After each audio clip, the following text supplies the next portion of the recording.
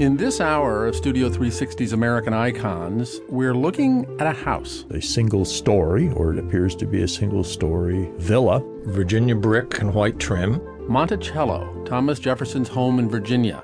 He spent his whole adult life designing and building and redesigning and rebuilding it. People that visited Jefferson felt like they were camping out because there wasn't a ceiling there or the wall hadn't been constructed yet. It's as complex and singular and fraught as Jefferson himself. Everything centered around that one man. And as the nation he helped create. If you want to understand this country and what it means to be optimistic and tragic and wrong and courageous, you need to go to Monticello. I'm Kurt Andersen. Join me, along with Myra Kalman, David Strathairn, and Stephen Colbert for American Icons Monticello.